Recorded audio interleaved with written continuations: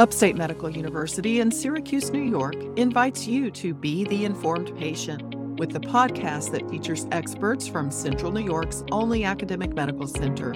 I'm your host, Amber Smith. Over the past 4 years, Dr. Saravanan Thangamani's lab has tested more than 26,000 ticks from Central and Upstate New York. A third of them carried at least one pathogen, most often the bacteria that causes Lyme disease. We'll hear more about tick research from Dr. Saravanan Thangamani. He's a professor of microbiology and immunology at Upstate and the director of the SUNY Center for Vector-Borne Diseases. Welcome back to The Informed Patient, Dr. Thangamani. Thank you for having me again. Before we delve into your research, I'd like to get your prediction for what this year's tick season is liable to be like, since Central New York had a really kind of mild winter. Do ticks like mild winters? Yes. Mild winter is directly proportional to the number of ticks that humans will encounter in spring and summer and the fall. As we all know that when the winter is mild, we get early spring, means that we get out early as well, and also ticks, it's at the right time for the ticks to be out as well, to seek a mammalian host, and humans or dogs or our pets kind of venture into the wooded area. They get bitten by tick and they bring home, and in turn they crawl on us and bite us as well. So it's a confluence of events that is all triggered by warm winter. So can you remind us where ticks like to live? In general, ticks tend to be found in wooded areas, tall grass or brush, edges where woods and lawn meet, in the leaf litter, under the ground cover of the plants, and around stone walls and wood piles where small mammals like mice or squirrels tend to live in. I know there's a lot of different species of ticks. Do they coexist with one another? Do they get along? Well, I wouldn't say they coexist, but actually they might be sharing the same habitat. In some of our field tick collection sites, we collect, 3 or 4 different tick species, not necessarily from the same pile of wooded area, but in the whole neighborhood. We tend to see that. So they can tend to live in the same property, not necessarily coexist. Now, which ticks are the most prevalent in Central and Upstate New York? Deer ticks, of course. They are the most prevalent tick species, followed by dog tick and lone star tick. But I must warn that although we are more focused on the Lyme disease agent tick, which is the deer tick, 2 other tick species that I mentioned is also making its way to Central New York and to the Northern New York and Western New York. Ticks like Lone Star ticks and Gulf Coast ticks are also on the emergence. Right now, they tend to cluster at the lower Hudson Valley or tri-state area.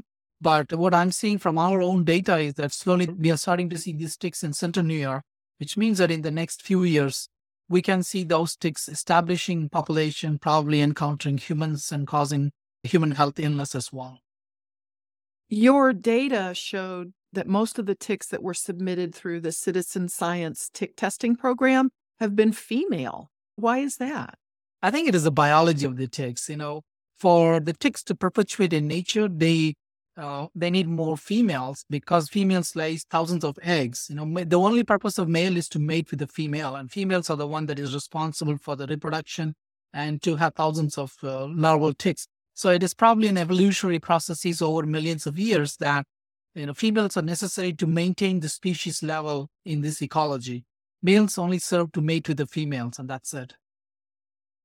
Well, you published a paper in Nature.com's Scientific Reports journal not long ago about where ticks attach to humans. Which areas do the deer ticks favor? So deer ticks, generally, they found throughout the body. However, I would say they tend to prefer head, midsection, groin areas. So those are the places where we tend to see the majority of the ticks. But our data showed that, deer ticks can actually attach to human all over the body. So how fast do they move? I'm thinking if you're walking through leaves and they climb on board your ankle, how long until they make it to your groin or to your chest? They are persistent animals. They will actually crawl over your clothing material or under the skin all the way until it finds its perfect spot to attach and feed for longest period of time. And they are very clever. They have adapted this behavior over millions of years that they need to go and attach into a location that is safe for them. So humans don't actually easily locate and pull it off. If that happens, it defeats the purpose of its life cycle, right? So they are very clever to adapt themselves for that kind of activity. And also, people, they spray their body with chemicals, right? Repellents or mosquito repellent that repels them. But we don't put all over our body, right? We only put our forearms or legs, wherever we expose our skin to, or around the neck. So that's why they like to kind of escape from those areas, because they are being repelled from that area. They are forced to move out of that area. And then they find areas where we don't actually put repellents. So that's why they like the groin or the chest or the midsection. Because one possibility, but also it is nice, warm and humid environment there as well, that favors attachment. And again, is the least places we will try to apply tick repellents. So does that apply to dog ticks and Lone Star ticks too? They like the same areas? Not necessarily. Dog ticks, preferably, they like to go to the head and neck area. And Lone Star ticks, they prefer thigh, groin, and abdomen as well, similar to deer ticks. We are still trying to understand why dog ticks prefer the head, but that's something that we are hoping that, we have large sets of data now. We are currently analyzing to see, are we still seeing the same pattern or not? Because the data set that we published was from the year 2020. But now we have 3 years worth of data instead of 1 year. So we are actually reanalyzing the whole thing, 3 years worth of data, and then try to see that, okay, are we still seeing the same correlation? Are we still seeing the same pattern? And we are hoping to publish this in the next year or so. What did you find about infected versus non-infected ticks? So interestingly, in the deer ticks, because our data set had enough infected ticks for us to analyze, we saw that there was a change in the bite site location if it was a Borrelia infected tick or Borrelia uninfected tick. Primarily, the infected ticks prefer to feed on the groin and midsection area of the body over the rest of the body section. So that is something that we saw. Again, this was from a data set from a single year. Now we have 3 years worth of data. We are going to compare it. Our data set is now more robust, and we are currently analyzing it. But the trend is there, and we are hoping to apply statistical analysis to make sure that whatever we find are indeed statistically significant. Have you looked at where ticks prefer to attach on dogs? That is a great question. I think that's something that one of our lab researchers is looking into that. We are currently teasing apart this data. We do have the data. We are not teasing apart the data. So if you take your dog for a walk in the woods and you come back and the dog has ticks that you may or may not see, are the ticks likely to get into the carpet back at your house or get wherever they can find a spot and then hang out waiting for a human? Or once you comb it off the dog or they fall off the dog, they're just going to die? So what happens, ticks will try to first crawl on your body first before they go around the ear of the dog to kind of touch, because that's where dogs can't groom easily. The rest of the body, they will groom nicely. Or under the tail. Those are the difficult parts for them to reach out. So that's where they go. So, or right below, right behind the neck, actually. That's where I see ticks in our dog. That's where I see, because dogs can't reach there, right? But ticks, they will first try to crawl through the legs and then slowly make its way, right?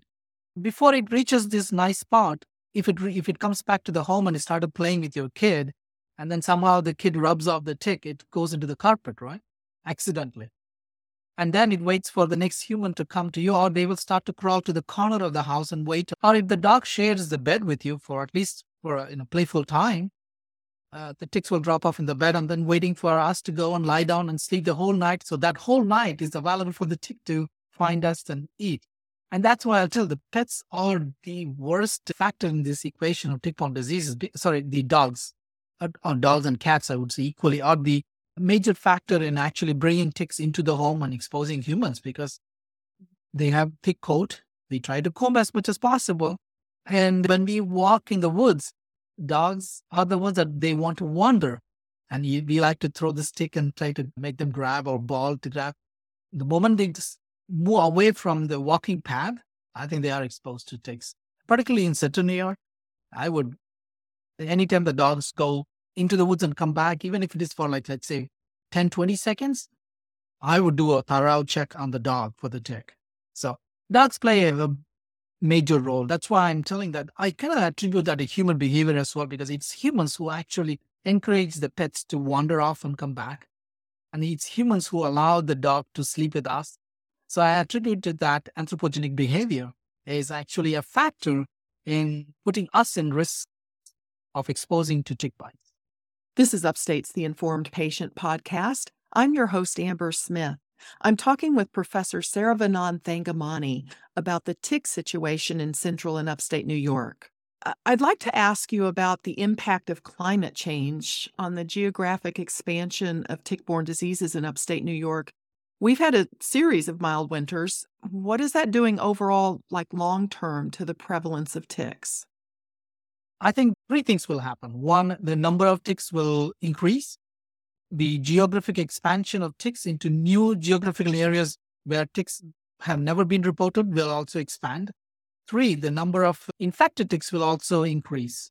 I would attribute that to the change in climate, change in human behavior, and change in wildlife behavior that are directly as a result of climate change. So are we seeing ticks here in central New York that used to only be found in warmer areas? I wouldn't say warmer areas because we only collect data for the state of the New York, but I can tell that ticks that are used to be presented in the tri-state area, which is really, New York City and Long Island area, we are now starting to see them in central New York and upstate.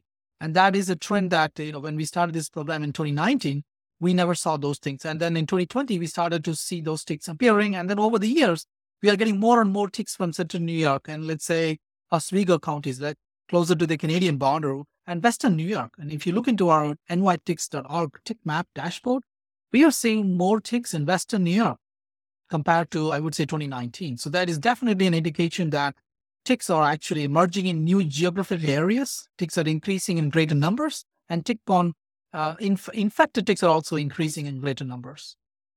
And so logically, would we likely see more people who become ill with a tick-borne disease, Lyme disease, and there's others too, right? Unfortunately, humans will encounter the ticks, but if they actually follow proper precautions, proper procedures to remove the tick as soon as they come back from an outdoor activity, they don't need to have tick-borne illnesses. So basically, they will encounter. We cannot stop that because we had to eliminate the tick population. The humans will definitely encounter more ticks in the future. However, will they succumb to the disease or not? It depends on the human behavior. It depends on, do they do the tick checking? Do they apply the natural chemicals or the tick repellent products? Or do they treat their outerwears with permethrin that repels the tick and kills the tick? So it depends on a combination of human behavior as well. Where do things stand with your work on an anti-tick vaccine or a transmission blocking vaccine? We kind of put that work on a pause for a while because my entire lab focused on the citizen science tick testing program. It kind of swallowed our lab for a good reason. I think we did get a really good set of data. We helped the public. We are helping the clinicians. We are helping the public policymakers as well. But that kind of took all of our resources, I would say, into the citizen science program. But now we are taking a step back from the citizen science program and then trying to refocus on our basic science, our translational research to develop an anti-tick vaccine. So I'm hoping that, we have identified potential candidates. We are evaluating that in a preclinical model system. And if that is successful in a preclinical model system, they can take it to the next level. So we have switched gears on the project now. The way you envision it, though, would a tick vaccine protect humans from infection but not harm the tick? No, actually. So it will prevent the ticks from feeding on us. So they will try to attach, but they will not feed on us. And they will drop off even before they have the ability to transmit a disease-causing agent. And eventually the tick will die because ticks try to feed on humans only once. So when they lose the chance, they will die. So they don't go looking for another human if things don't work out with the first one? I think the biology is that they try, because they have already wasted the resources in attaching, because when they actually try to get into our skin, they secrete certain salivary proteins, including cement proteins. They're mostly glues. And actually that damages some of their biological properties to reattach. So it's very rarely they will go reattach. They might probe on you, but once they stay attached for a good amount of time, let's say half a day, when they drop off, they will never go and find it. So the good thing is that ticks will drop off. The second thing is that the ticks will drop off before it has the ability to transmit like Borrelia burgdorferi, the Lyme disease causing agent. Is there a benefit to ticks? Do they have a role in nature? I think they do have a role in nature. Every single organism plays a role in the ecology. And as far as the ticks are concerned, I think that they are used as food for birds. Chickens eat them. And ants also forage on ticks as one. Fire ants, at least in Texas, I know that if you see more fire ants in your property, you will not see ticks. In ecology, every single species plays a role in such a way that it helps other species to perpetuate. And definitely, ticks are a good, nutritious meal for birds and ants and chicken and possums. Yeah. Well, Dr. Thangamani, thank you for making time for this interview.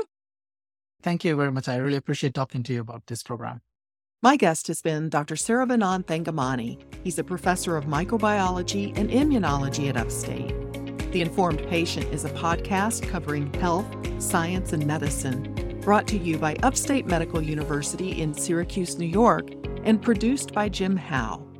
Find our archive of previous episodes at upstate.edu/informed. This is your host, Amber Smith, thanking you for listening.